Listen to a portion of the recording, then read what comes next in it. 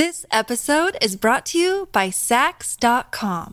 At Sax.com, it's easy to find your new vibe. Dive into the Western trend with gold cowboy boots from Stott, or go full 90s throwback with platforms from Prada. You can shop for everything on your agenda, whether it's a breezy Zimmermann dress for a garden party or a bright Chloe blazer for brunch. Find inspiration for your new vibe every day at Sax.com. This episode is brought to you by Shopify. Do you have a point of sale system you can trust, or is it a real POS? You need Shopify for retail. From accepting payments to managing inventory, Shopify POS has everything you need to sell in person. Go to shopify.com/system, all lowercase, to take your retail business to the next level today. That's shopify.com/system.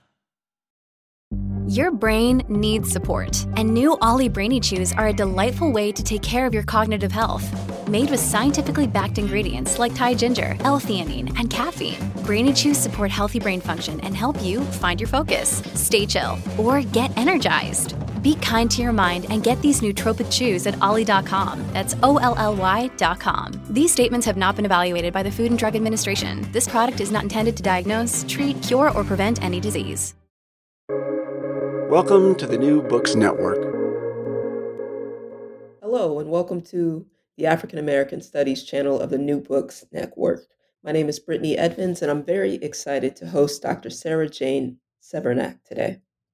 Dr. Sarah Jane Severnak is an associate professor jointly appointed in the Women's and Gender Studies programs and in the African American and African Diaspora Studies programs, at the University of North Carolina, Greensboro. Her most recent book, which we'll be talking about today, is titled Black Gathering: Arts of Ungiven Life, and it's out from Duke University Press. It queries the Black radical feminist potential of gathering in post-1970s Black literary and visual arts. She is the author of Wandering: Philosophical Performances of Racial and Sexual Freedom, also out from Duke University Press, and she is co-editing a series with J. Cameron Carter for Duke University Press called Black Outdoors: Innovations in the Poetics of Study. Thank you so much for being with us today, Dr. Severnak. Thank you so much, Dr. Edmonds. It's a privilege. All right, so why don't we just jump right in? Can you just, maybe first, let's just start with hearing a bit about the book. Sure. So the book began as an idea, as a concept of gathering, in relationship to actually a very specific work of art, or actually in relationship to a specific artist, which is Leonardo Drew, who I talk about in chapter 4. The book's ideas actually, start with Drew. Leonardo Drew had an exhibition at the Weatherspoon Art Museum, which is the art museum on UNCG's campus. And he is an abstract sculptor, and I think in the beginning of his career, found objects, and sort of rearranged them into abstract sculptures. But largely, he sort of moved from that to artificially degrading or weathering objects so they look disposed of, and then creating arrangements from that. But the larger questions that I was really moved by, that were evoked by Drew's work, were, what are the stakes of an arrangement that bears these traces of disposability and decay, as actually generating new life, new possibilities, right? And how is it that gathering makes that possible? One of the other things I noticed with Drew's work is that and this is the curator of that exhibit, Claudia Schmuckley, also noted this, is that he uses materials that have historical resonance, and that bear the trace of anti-Black subjection. So in one of his pieces, which I talk about in the book, there's the use of rope, and in another piece that I remember, but that I didn't actually speak of in the book, was he arranged empty cotton bags, and they were charred, and they were sort of arranged into this sort of mountainous shape. And so one of the challenges I thought of his work was how do you comport towards this arrangement as new possibility, right? As on the one hand, sort of the interpretive, there's an interpretive desire to think about, okay, so he's using objects that bear, resonance with histories of violence, right? Particularly racial subjection.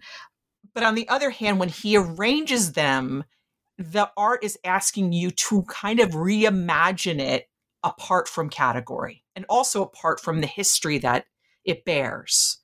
And one of the questions that I sort of had, and this was in 2012, was thinking about is, okay, so in what way, thinking about Drew as a Black artist for whom questions of race and class and disposability kind of animate his or drive some of his particular choices and where he rearranges, for example, thinking about his work in Brazil. What does it mean to how is it that his gathering gesture enacts another possibility of Black freedom, right? And so that emerges precisely in that emerges precisely. Trying to think about the word. I'm sorry. With these sort of categories under erasure, right? Actually, in the aftermath of history. So the question is like, what is it about his gatherings that engender something like a release, whether it be a release from subjection, a release from objecthood, et cetera. And so all of these questions really prompted me to think about gathering as another kind of question that I saw moving within Black visual arts and as another sort of aesthetic strategy of freedom making. And it's sort of akin to how I approach my intellectual practice. Anyway, my first book was organized sort of around a key term, wandering. And so gathering felt like, gathering felt like the second term to join wandering because I was thinking about them at the same time. Yeah, no, that's so fascinating. I love hearing that your sort of scholarly practice grew out of deep engagement at first with just a single artist. And then you started sort of elaborating questions across sort of visual arts practices and then into the literary world. And I hope that we can talk about some of those connections as we move forward. But my first question is just kind of wanting to sit with the singular artist for a second. And I'm curious, have you shared your work with this sculptor? Have you been able to, I don't know, think about his sort of material practice alongside your theoretical one and to think about the implications of that? And one of the reasons I'm curious about this question is just because it seems to me that you move back and forth between those realms quite often in your work. So I haven't. No, I mean, he's obviously granted permission for use of the images. And so, and my writings are in his archive. So not with Drew in particular, but the poets that I wrote about, they all, I've had direct communication with them and had shared writing at various stages to be like, I hope this is okay. And I hope this does justice to what you're doing. Because that was important to me, that to know for the poets, well, part of also my practice too is I like to send emails to people who, I'm like, if I'm a fan of your writing or if you're a fan of your art, I'll, send an email. And when I was getting close to finishing my writing, for example, on Nikki Walschlager's poems, I contacted her sort of through Twitter and then we exchanged information. And so I have shared the writing with the poets actually most directly. And particularly Samir Bashir, Gabrielle Ralambo-Rogerison, and Nikki Walschlager, and sent them, obviously books when the book came out, and really looking forward to them reading them. And so So yeah, I mean, and then Gail Jones. I'm a huge fan of Gail Jones. I mean, I dedicated the book to her and went to her archive. But I also want to respect her privacy as well. And Clementine Hunter is unfortunately deceased, but I was have been in touch with her estate. So Okay. No, that's great. Well, I guess, before we dig into this a bit further, I wonder if you could tell us just a bit more about Black gathering, about how you define the term, about how you distinguish it from other forms of Black collectivity, about whether or not there are different kinds of Black gathering, right? Because what you just described, how you're interacting with the artists who are in your book, sounds to me like a form of gathering, right? And that seems to maybe be distinct from some of the forms that you describe in your book. So I wonder if you could just give us a picture of that concept and how it's working in your monograph. Black gathering itself conceptually is an opening, right? It's not an enclosed. It's not an enclosed figuration. And I think when I originally began to think about gathering in relationship to sort of Black social life, and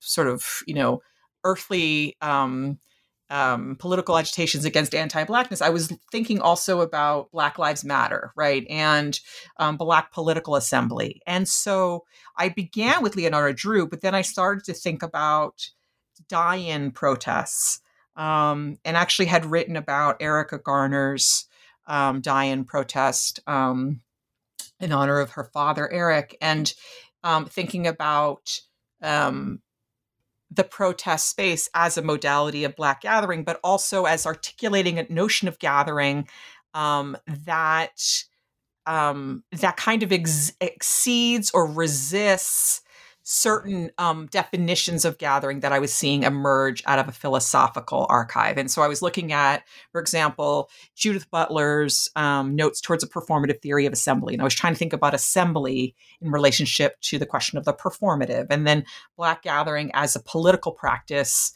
in real space and time, like on the streets and protest.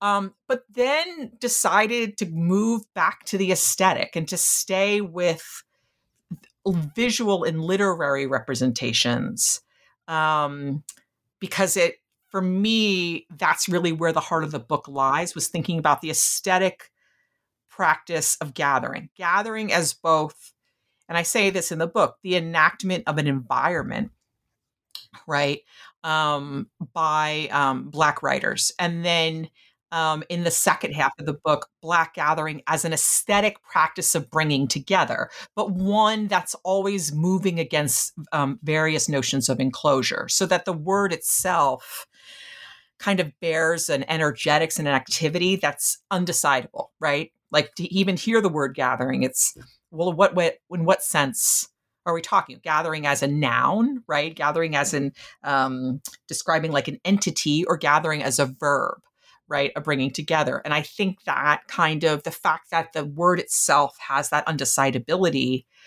is instructive.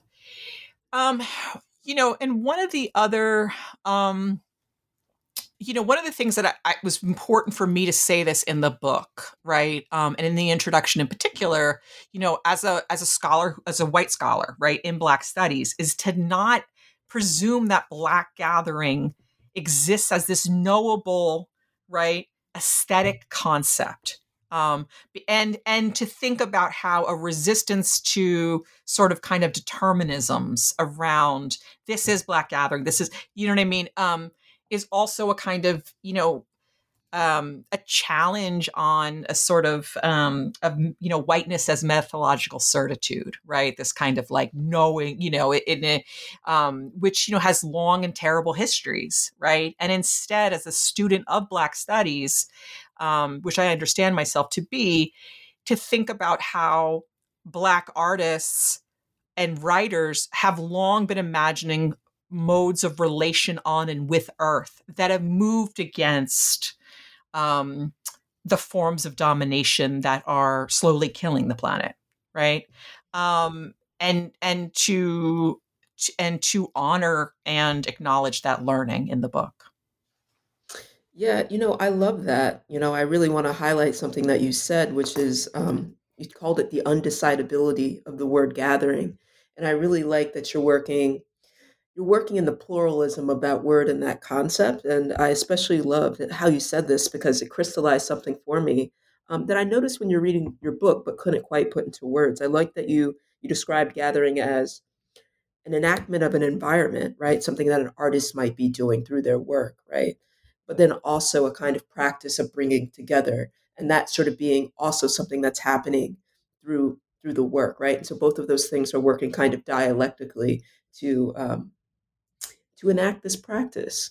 And so I thought that was a really beautiful way of capturing something that's really um, at the forefront of your book and just so present in so many of your chapters. And I want to use that to kind of maybe pivot to talking about your subtitle there, The Arts of Ungiven Life. And so maybe we have an understanding of gathering, but for readers who or for listeners who haven't picked up your book yet, can you talk a little bit about ungivenness or givenness and what that means to your theorization? Sure. And I should say that that subtitle was an earlier iteration, that the final one was Art, Ecology, Ungiven Life. I think Ah, that, yeah, that's okay. But I like that. apologies for that. No, and you know what? I actually like that you bring up the former one because ecology wasn't in the original subtitle, but I love that you brought up the former one because it's pretty much, for me, the same. It's the same conceptually. Um, but yeah, the ungiven, is that what you would like me to kind of dwell with a bit? Yeah, I think givenness shows up, this idea of being given or ungiven shows up in each of your chapters, right? And it seems to me to be quite central to this idea you have about gathering and the sort of work it does. I mean, you say that it's an aesthetic concept, but it's mobilized often sort of far beyond the realm of the aesthetics. And so I wonder if givenness is a key to that, or I don't know. I was very sort of struck by it. I hadn't heard that language before, and so I figured it might be good to talk about. Yeah, Yeah. thank you for the question. It's great. I mean, it comes out of it's a resistance to Locke, right? I mean, it's this idea of, for Locke, right, the condition of possibility of his notion of, white democratic self possession, which was always mobilized by anti blackness and anti earthness, was the notion of the earth as given over. But for Locke, and that key question about his sort of, instrumental role in the, he's a colonizer. He was active in the Carolina colony and like writing the charter for the colony. And so the given overness of Black people is implicit, right, in the logic of the earth being given over. Those two sort of were interchangeable for Locke. And so one of the things that, I learned in, engaging and reading writers like Gail Jones, for example, is there's sort of an experimentalized engagement with beginning again, right? So if Locke said all the world began with the American, if all the world began with a notion of earth and flesh is given over, then what would another beginning look like that presumes the ungivability of either, right?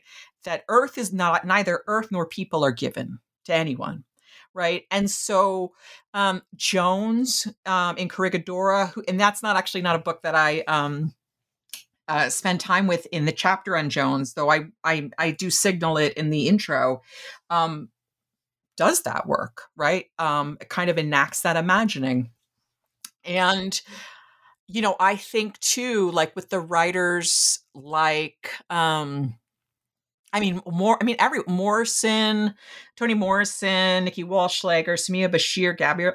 Well, and I can talk about what they each do with ungivenness, but Morrison, Toni Morrison in particular, when she was writing about Beloved, talks about it as basically a house that it comes up and then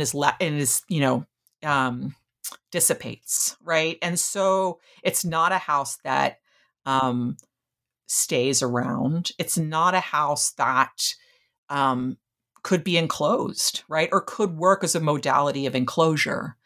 And, and one of the things I noticed too, in even rereading, I mean, I've read Beloved so many times, is that the book originally was lent to baby Suggs, and not actually give. It was a borrowed house, so it was already sort of like ungiven as a home. And I think the way that Morrison engages with sort of the fleeting, right, in terms of relationality among mother and children, that this was always like, it was always precarious. It was always tenuous in time for a moment, right? That nobody really had each other for a permanent. There was an impermanence, right? That kind of characterized Beloved, both as an experiment in relationality, right? With the child coming back to be with the mother and then to leave again, right? But also in an experiment with home, right? A way to live in a home that kind of refuses to be one, in the way that home kind of gets associated with enclosure and protection and stability. I mean, the home was always kind of clamoring, telling the world that it wasn't one, right? Or it was always more than one, or it was more than property. And so what I was curious about was what ungiven opens up. And I also, I was thinking about this a lot, Brittany, like even before our conversation, like, well, what is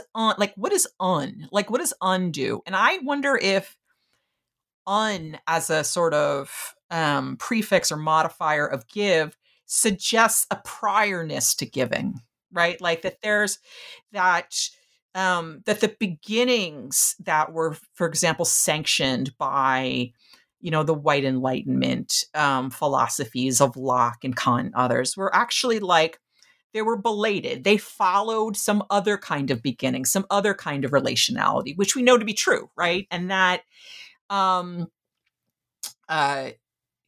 Moten, I remember he was giving a talk and says that normativity is an after effect, right? It always precedes the thing that it's responding to. And I think that home and I think enclosure and a Lockean beginning are also after effects, right?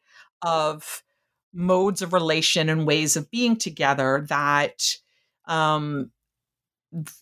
that weren't about ownership, and they weren't about these kinds of transactional modalities of relation where one had another to use as one pleased, right?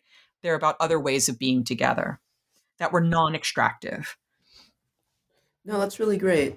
So givenness or ungivenness is really trying to think about and position this idea of Black gathering sort of prior to these Enlightenment projects of colonization and dominion. No, I love that. So I want to ask a couple of more questions just about the structure of the book, and then we're going to dig into the meat of it. But I did want to say that, while you were speaking, especially the beginning of your answer to this question about givenness, I thought about Toni Morrison's novel *A Mercy*, just because the main character whose name I'm forgetting, but she gives her daughter away to this white man. She entrusts her daughter to this white man, and I think use the language of that in order to try to secure for her a better life. And I don't know if you've thought about that book in relationship to this question of givenness or ungivenness. And it's definitely not right. In doing so, she is not sort of obviously contributing to a project of either colonization or dominion. She's resisting those projects, but it seemed like a very just sort of interesting book that might be in conversation with some of the ideas you're talking about. But anyway, sorry. Oh, no. It's okay. Actually, and to be completely transparent, it's a book I need to still get to. A Mercy and Paradise are like up there for me as like books I have to get to, which I haven't yet. Wow. Yeah, and those would both be books I'd be, incredibly interested to see what you had to say about them, because Paradise is obviously about sort of 4 women who are outcasts, right? Sort of gathered in this abandoned home and making sort of renewed use of it in a way that is deeply challenging to a town that's in the throes of transformation, right? That is warring already within itself. Right. So fascinating. Yeah. I think it'd be great for you. Yeah, no, I'm excited. It's a book I start and then I put down and I start again. And so I have to get back there. Yeah. Yeah. Where I wanted to go is I wanted to hear a bit. So we had 2 things to do before we get into your chapters. So I wanted to hear a bit about your book's relationship to eco-criticism, because as you pointed out, you do have ecology in that subtitle there. And then I wanted to hear about just the book's organization. It's organized into two parts, and I want to hear about what those two parts are doing. Sure. So, with respect to eco-criticism, I see the book as in conversation with scholars who are thinking about extraction in the context of post-colonial theory and thought. So like Macarena Gómez Barris, but also who think about Black ecology as both a formal and conceptual question. So Renee Gladman, poet Renee Gladman, and scholar Sonia Postmentier think about ecology, the ecology of a poem or the ecology of a sentence, and thinking particularly about, for Sonia Postmentier, Black poetry. And the ecological possibility of Black poetry, right? As ways of on the page imagining relation, right? I think I see myself, well, I hope that my book is thought about in conversation with great books like by Joshua Bennett, Camille Dungy, also the forthcoming work on Black feminist ecology by Chelsea Frazier. And so Joshua Bennett's Being Property Once Myself really is an amazing book about, Black literature, the ecological sort of the way Black literary texts and Black authors are thinking about the ecological as an important question for Black studies and for Black writers. So thinking about the ways in which critically engaging the earth moves towards a Black liberatory praxis and Black liberatory desire. And so his book, I think, is phenomenal. And he, too, thinks about Black ecology in the context of literary analysis. And so, one of the things, even though I start with Nathan Hare, because, I really want to associate, because the term Black ecology notably, is the title of his 1973, I believe it's 73, essay, and where he's, indicting environmental racism and the way that it goes sort of unrecognized by white sort of governmental environmental agencies, I think was super crucial. And one of the things I wanted to say was the ways in which writers like Hare, Dorcetta Taylor, literally to think about the way environmental racism works is to talk about how Black gatherings were precisely policed in favor of centering and sanctioning white people's right to gather, right? So Black gatherings were always seen as sort of pollutant, as contaminating, as endangering, right, white purity, white people's rights to social spaces. And so I wanted to acknowledge that, the kind of the root of that term and the way it travels, and also to say that where I see my book is kind of in conversation with, Camille Dungy's Black Nature, with indebted to writers who look at African-American literary traditions as really centering eco-criticism and ecological analysis, but that often fall outside of what figured for a long time as the eco-critical, right? And so Diane Glave's work, Kimberly Ruffin's work, which does really fantastic eco-critical analysis of key texts in an African-American literary tradition. I'm indebted to those works, right? And, and hope would be honored if my book was on a syllabus alongside those works.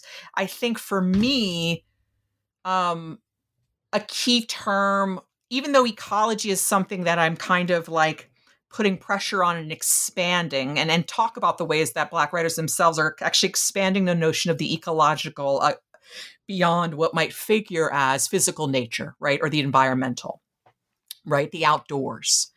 I think that if I had to say a sort of intervention or a contribution, it's around gathering as an aesthetic device that puts pressure and maybe expands our notion of the ecological, right?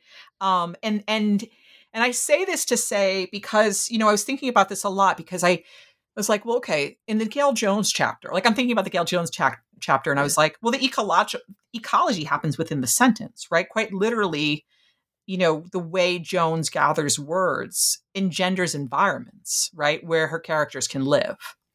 And so I think it's about really, acknowledging the ways that, for me, the Black writers that I've studied have opened up ecology and have done so through mobilizing the varied meanings of gathering, right? Where gathering, and in the context of literature, right? Where, and I think, sorry, this is going to be my last thing, but I think, the literary and the aesthetic, in terms of the sculptural or installations, these are really important places precisely because of the ways in which Black public gatherings are so policed and so regulated and so under siege. And even now, in that regulation and that policing, even heightened in the wake of the pandemic. This episode is brought to you by Saks.com. At Saks.com, it's easy to find your new vibe. Dive into the Western trend with gold cowboy boots from Stott, or go full 90s throwback with platforms from Prada. You can shop for everything on your agenda, whether it's a breezy Zimmermann dress for a garden party or a bright Chloe blazer for brunch. Find inspiration for your new vibe every day at Saks.com. This episode is brought to you by Shopify. Do you have a point of sale system you can trust, or is it a real POS? You need Shopify for retail. From accepting payments to managing inventory, Shopify POS has everything you need to sell in person. Go to shopify.com/system, all lowercase, to take your retail business to the next level today. That's shopify.com/system. No, I love how you answered that, because you're placing your own work within a sort of zeitgeist, within a moment where sort of Black ecology as a concept is being sort of expanded in all these different ways. You're crucially identifying your own intervention as being sort of opening up the aesthetic dimension as a place where we can think about sort of Black relation to the environment, and to sort of issues of precarity, of colonization, and so forth. So I think that that's a beautiful thing. And I loved hearing that you're in conversation with so many scholars who are working right now. I wonder if you could tell us about the organization of your own book, how the sort of chapters sort of live within it. So you have sort of two parts, right, that make up Black Gathering. And I wonder if you could tell us just a bit about the work they each respectively do. Yeah, sure. So the two parts are Gatherings Art and the Art of Gathering. And to kind of, honor Gathering's kind of shape-shiftingness, really looking in the first part about how Black women writers enact gatherings quite literally on the page, right? Through and to think about the possibility of Black people gathering in in the midst of an owned world, right?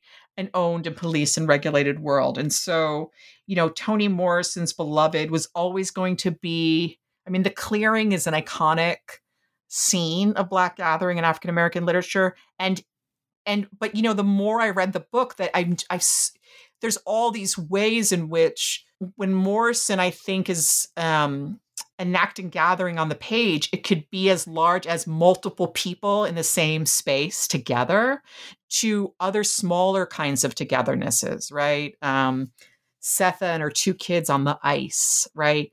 When Sethe is in labor with Denver, and and she's and the spores are part of that gathering, right? And I think that Morrison really kind of challenges us as readers to think about the multiplicity of what gathering means when in the context of fugitivity, right?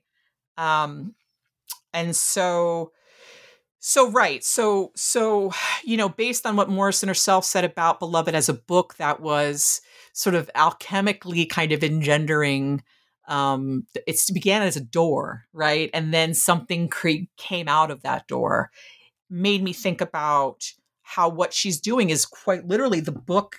Sorry, my cat. The book is creating an environment for her characters, right? And the beautiful thing is the book bears its own protection, right? So that at the end, right, when Morrison instructs us that this should not be passed on, for a long time, the way that I heard that line interpreted was in the context of violence, right? But also, what if the story quite literally ended with the characters, so that what they made together, right, what the pages made together for those besieged characters was just for them, if that makes sense. And so it is for the reader, but then it's also kind of the book it's a world within itself, right? That can't be passed on, or maybe shouldn't be passed on. That there's something that the characters made together that, the literary moves to protect.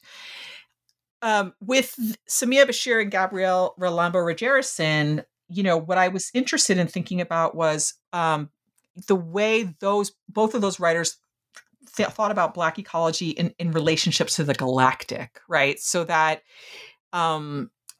so sort of along kind of invisible lines, right, of like quantum energy and dark matter and, and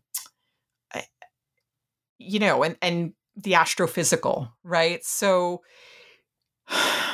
and because both of them, like Samiya Bashir in particular in Field Theories, is really amazingly bringing together quotes by Black feminist thinkers and then lines from, physicists. And in the poems that I look at, she's deploying physics principles to offer up a particular theory of gathering or a particular image or scene of gathering. And so, and I think miraculously, one of the things that both of those writers in chapter 2 do is enact or expand the notion of the Black ecological beyond the earthly, right? Beyond what tends to be figured as environment as we know it, right? What if the environment can't be detected, right? In what ways does the environment exceed one's capacity to sense it, right? But that doesn't mean that it's not there or not, constitutive of one's understanding of relationality. Yeah, no, I mean, all of that's great. And I definitely want to dig more into what you had to say about Morrison and that first chapter especially. But I'm curious if part one, which is called Gatherings Art, how that's maybe different from part two. If folks are coming to your book, The Art of Gathering, sort of what's being distinguished there. So I just want to talk about that for a bit. And then I do want to dig into what you've just said about the first two chapters that are contained within part one.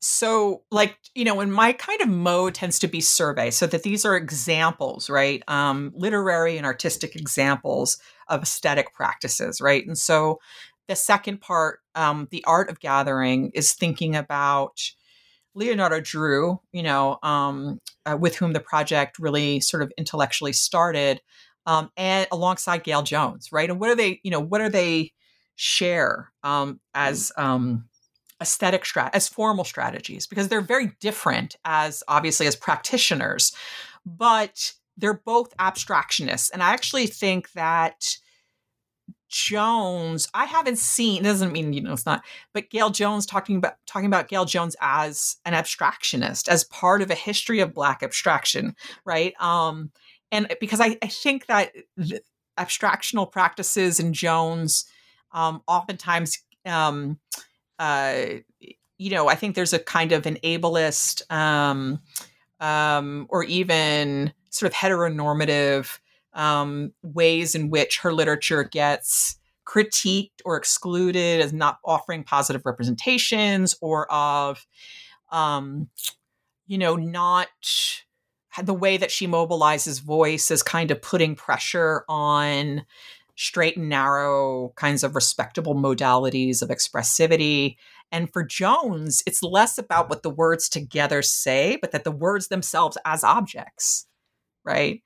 In another conversation with some colleagues about the book, I said, that's how Jones learns to write. She gathers, because it actually comes out of a gathering. She said, I learned to write through listening. So already Jones's modality of authorship is multiple, right? She's sitting with people and listening. So it's already a kind of multiple practice that comes out of a gathering.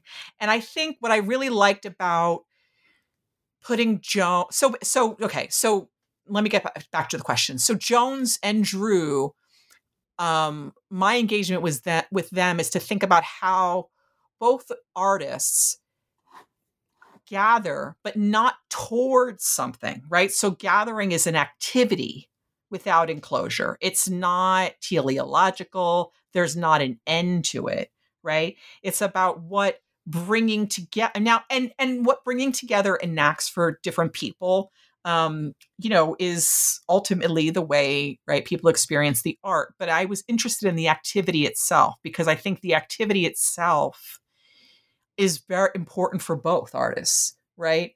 Jones talks about how she wanted to kind of regard words as these kind of rhythmical entities, right? And to listen and to be faithful to that listening and how she arranged, right? For Drew, and I say that, I say this in a quote by him in the introduction. He kind of listened to the objects, like, where did they want to go? The work is going to lead you by the nose. It's going to tell you where it wants to go, right? And so I think, maybe in some ways it was an experiment in both, a practice in terms of trying to look at these, these two authors in this one section together, and then these other set of authors in this other section together. But I think I really wanted to get at that duality of gathering as literary image, right? And figuration, and gathering as an aesthetic practice that lines up with abstractional practices. No, that's great. Just hearing you talk about it, really, it's helping me sort of, in my mind, it's helping me sort of lay claim more to some of the arguments that you're making in both parts.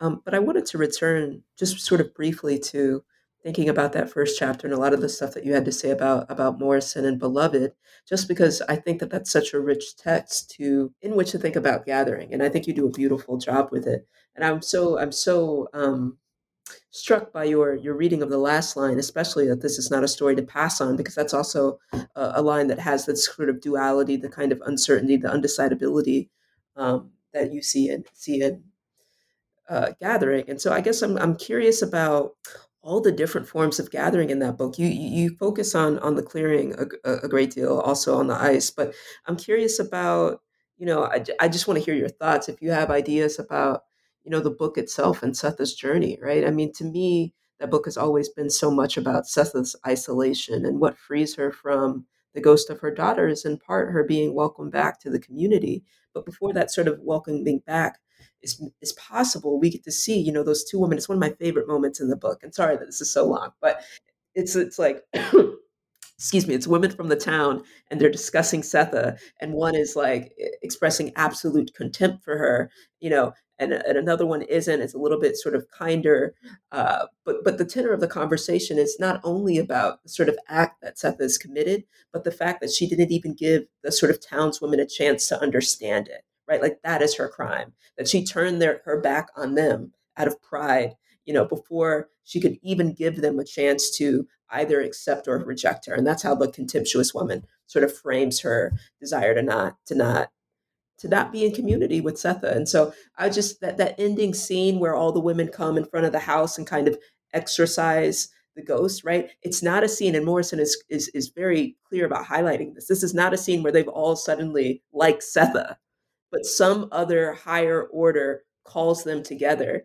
And so I guess I'm curious what you make of that scene. I'm just curious about all of that because it's something that I think about often with that novel because it's just a favorite. To me, it's a really incredibly complicated and complex depiction of community. They don't all like Setha. They don't all respect Setha. But even so, there's some higher order that calls them together to help her out. Yeah, I think that's really great. And I think there's a couple things that I've sort of, when I always think of like the book as like you're kind of to demonstrate your learning, but also, that learning is ongoing, right? Like it continues the more you write and the where you are in the book. And so when I ended with Leonardo Drew, one of the things that Leonardo Drew and Stephen Bess, None Like Us, kind of got me to thinking about this. What does it mean to more gathering from community or from belonging, right? Because, you're right. I mean, so much of, that book and Beloved is at the end, quite literally, that the three women, right, were on the margins of community, right? But it was some other kind of relation, right? It was some other kind of togetherness that was on the outskirts of community. And I think Morrison is interested in that and kind of expanding what sociality and what relationality means beyond community. Right. And beyond community as visible and knowable, right. As other people. Right.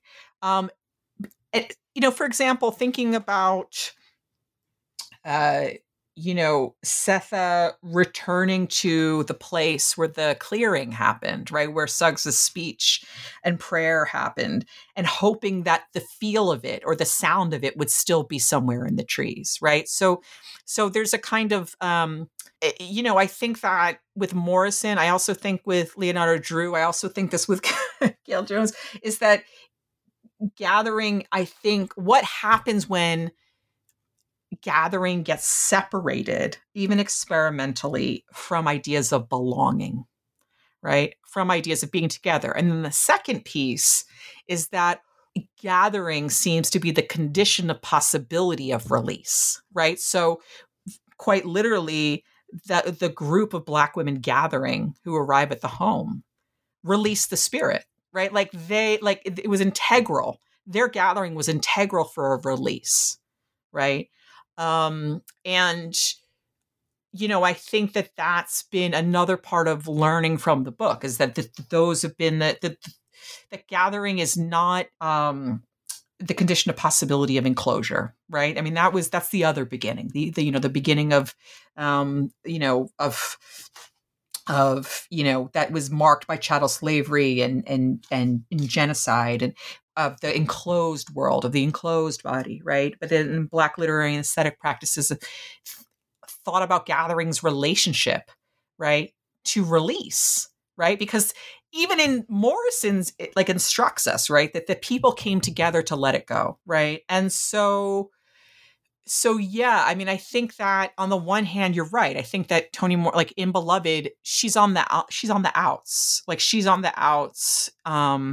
Even the home is like on the outskirts, right, of town. And so she's on the outside, but there's relation there, right? And so I think it's about kind of putting pressure on what gathering could be. And then I think in that way, there's a sort of critique of normative ideas of, community, right? Or normative ideas of identity that are, conditional for community inclusion, right? What would it mean to imagine a gathering that wasn't kind of predicated on somebody else's ideas of belonging, of who or what belongs? Mm-hmm. Oh, that's really fascinating. Well, I wonder, so much of your reading of Beloved is organized around this sort of concept of the home, and how Toni Morrison is resisting that concept. And I wonder if the work that you see Nikki Walschlager doing is different than that work, if it's complementary, if it's if you think they're two sort of distinct projects that nevertheless sort of help you sort of bear conceptually on this idea of the home. I'm just curious if you could say a bit Yeah. about that. Yeah, thank you. I mean, I think that thinking about Beloved and Houses, Nikki Walsh-Schlegler's collection Houses together is was really helpful to consider the aesthetic practices of homemaking, where what I love about Walsh-Schlegler's book Houses is that each poem is a way of arranging homeness, right? Is a way of arranging. It's an arrangement. Like the house isn't visible from the outside, but mostly it's visible. I mean, it is. I mean, it's, this is the pink house, but the pink house becomes a house through the poet's detailing of how it's arranged, where what's arranged are not just kind of like artifacts, tchotchkes, but also moods and feelings and histories. And they all come together to create this particular home. But the important piece too is that as a poem, formally speaking, what is not the kind of like entity that is the house, but all of the interior, right? All the interior diversity that makes it. And so, I think why I like Walsh-Schlegler's work alongside Morrison's is that I think it also helped me reorient my relationship to sort of interpreting Beloved less as Morrison's like eco-literary practice, but the eco-aesthetic practice, like quite literally how Morrison is arranging the home and arranging the environment or arranging words to create a feel of an environment. Right. I mean, one of the things that's remarkable, and this is only, something that I only realized sort of after the fact when I was engaging with Nikki Walsh-Schlegler's poems, is that the cover of Houses, I don't know if you've seen it, is bright red. I mean, it's and there's that, really iconic scene in Beloved of the kitchen. When Paul D enters, it was red, like it was like a siren, like it locked him where he stood. And not that they're, saying that, Walsh-Schlegler's cover is like a direct referent, but what calls you to a room and why is it that, what happens when a seemingly innocuous space of care, right? Like the kitchen, kind of iconic, like where meals are, made and also in the book, in Beloved, it's the kitchens are, a place where people are healed, right? And actually where Sethe runs after killing her child, right? It's where she goes first to meet baby Suggs. And so, but what happens when a kitchen is red, right? Is quite literally the color of blood. And that you feel it before you even walk in, and the role of color there. And so I think that Morrison, like Walsh-Schlegler, are sort of really brilliant at these kinds of thinking about space sensually, thinking about the color of a room, what's in the room, and the tastes that are shared in a room, like all of these kind of aesthetic qualities of an experience of a room. Like even when Paul D goes to the second floor of, of the home, he says that the air was charmed and very thin. And it's, so for me, it's like quite literally the house has its own ecosystems and they're varied and each room feels differently based on how Morrison arranges them. So I think in that way, I see this beautiful overlap between, I mean, they're written in different times, right? There's a 20-year difference, but there's a beautiful overlap between works. And there's also a really important attention to the practice, right, of how rearranging one's home, like Black women writers' rearrangements of home on the page quite literally create other environments that people might go seek, right? Which include the narrators themselves. Yeah, it's reminding me, just because I always teach it in my Intro to Black Women Writers course, what you just said is of Alice Walker's our grandmother's gardens, our mother's gardens, excuse me, In Search of Our Mother's Gardens. Oof. And so everything you just said reminds me very much of that essay in terms of arrangement, in terms of everyday beauty, in terms of cultivation.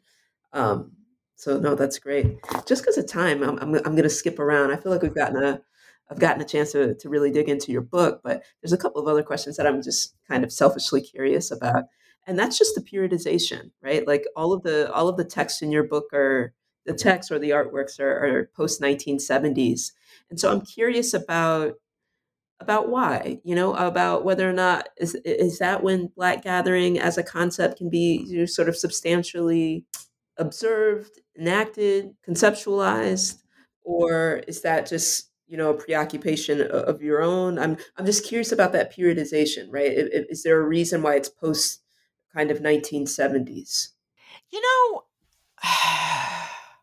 I think the writers that I love are coming out of that particular period. So there's like I've been reading Gail Jones for a long time, and Gail Jones, is in the first book. Toni Morrison is somebody I wanted to write about for a long time. And so, no, I wouldn't say that Black gathering as aesthetic practice or strategy is absolutely not at all like reducible to but I do think that what I'm interested in is that even though the book isn't in direct conversation with histories of Black activism around environmental racism or environmental injustice. And it's not for example, like a book like Toni Cade Bambara's The Salt Eaters, there's an evocation of environmental racism as a topic within the text, right? But I'm curious about how these writers might be included in a larger trajectory of Black writers writing in the wake of environment activism around environmental racism that really kind of gets periodized, like both environmental racism as a concept that's named politically in the 1970s, right, as a space of Black activism. That what would it mean to think about writers, like Morrison in the 80s and Walschlager and Jones in also in the 70s as actually intervening within a discourse of environmental justice and injustice by imagining other Black environments that might be possible on the page, right? And so I think in that way, that was that's the one kind of thought I had is well, it's post 1970. So what's happening in 1970s? Okay, right. These writers, this activism is happening, but what would it mean to think about, even if environmental racism is not necessarily named in Beloved, it's also a book about environmental racism, right? And she's engaged with the environment as racist, right? As, as a place where life is under siege, right? And the earth gets extracted from, right? And people get extracted from. And so I think in that way, I think the post-1970s is critical, even if it kind of started with, these are the writers that I've always really been engaged with. Yeah, no, that's excellent. Well, this has been a really fantastic episode. I'm so happy that I got a chance to talk to you about your new book, and apologies again for getting that subtitle wrong. No, not at all. But the book is Black Gathering, Art, Ecology, and Ungiven Life, and I've had the chance to talk with Dr. Sarah Jane Severnak today, and thank you so much for being here. Thank you so much, Brittany.